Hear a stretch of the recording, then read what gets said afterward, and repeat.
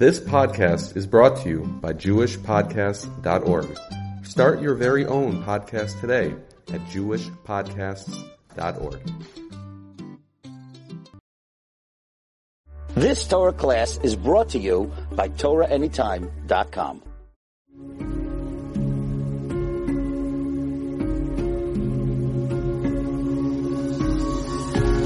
The Midrash in Parshat Shemot tells us that Hashem values small actions.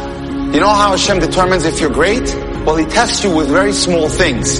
Two of the greatest men in the Jewish world were tested by Hashem with small things. And when Hashem saw that they were able to be successful in small things, He promoted them to greatness. Who are we talking about?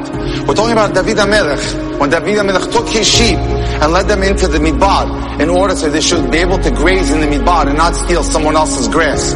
And the same thing with Moshe Rabbeinu. He led the sheep into the desert because he didn't want the sheep when he was in Midian to eat from someone else's grass. And as a result, Hashem said to both of them, because you were honest and you were good shepherds with the sheep, and I tested you with the little things like the sheep, you'll now go on to greatness and lead my people. Now the question is asked, why is Hashem so interested in testing people with small things? Wouldn't it be more interesting if Hashem tested us with big accomplishments? But no, the Midrash tells us that when Hashem promotes you, He looks for the little things that you do. And here's the answer. May I cite a Gemara? It happened to be that during the time of the Romans, when the Romans were running Eretz Israel, the issue of Gezerah, you were not allowed to teach Torah in public. There was a Tanakh called Rabbi Hanania ben Teradion who was teaching Torah in public at the risk of his life. And then he once came to Rabbi Yosef ben Kisma. Rabbi Yosef ben Kisma said, I heard that you're teaching Torah in public. What's wrong with you? Don't you realize that HaKadosh Baruch Hu gave Roma the power to destroy? They are going to destroy the Beit HaMikdash, and they are going to kill a lot of rabbis. Why are you taking such risks? So Rabbi Hanania answered him, may Hashem have Rahamim on us. Rabbi Yosef got so upset with him. Rahamim, I'm telling you to use common sense, and you're worrying about Rahamim? He says, I'll be surprised if they don't burn you in public with your Sefer Torah. At that point, Rabbi Hanania asked Rabbi Yosef a question. Will I get into Olam Haba? Do I have zichut?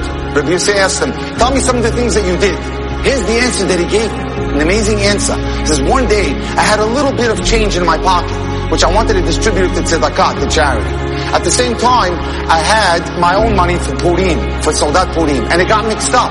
I didn't know what to do. So I decided, instead, just to give all the money to tzedakah. I distributed it to tzedakah. Rabbi Yosef said, wow, what an incredible action. I hope that my share in Olam Haba is like yours.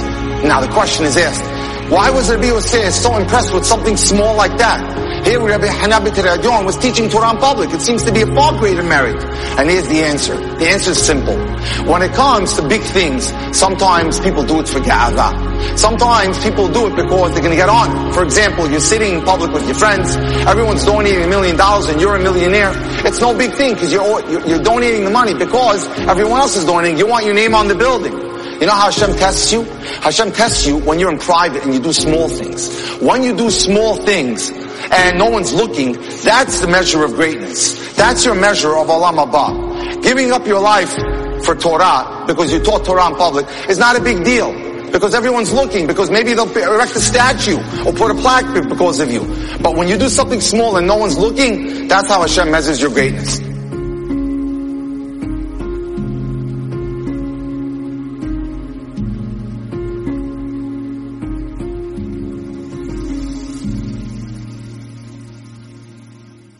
You've just experienced another Torah class brought to you by TorahAnytime.com.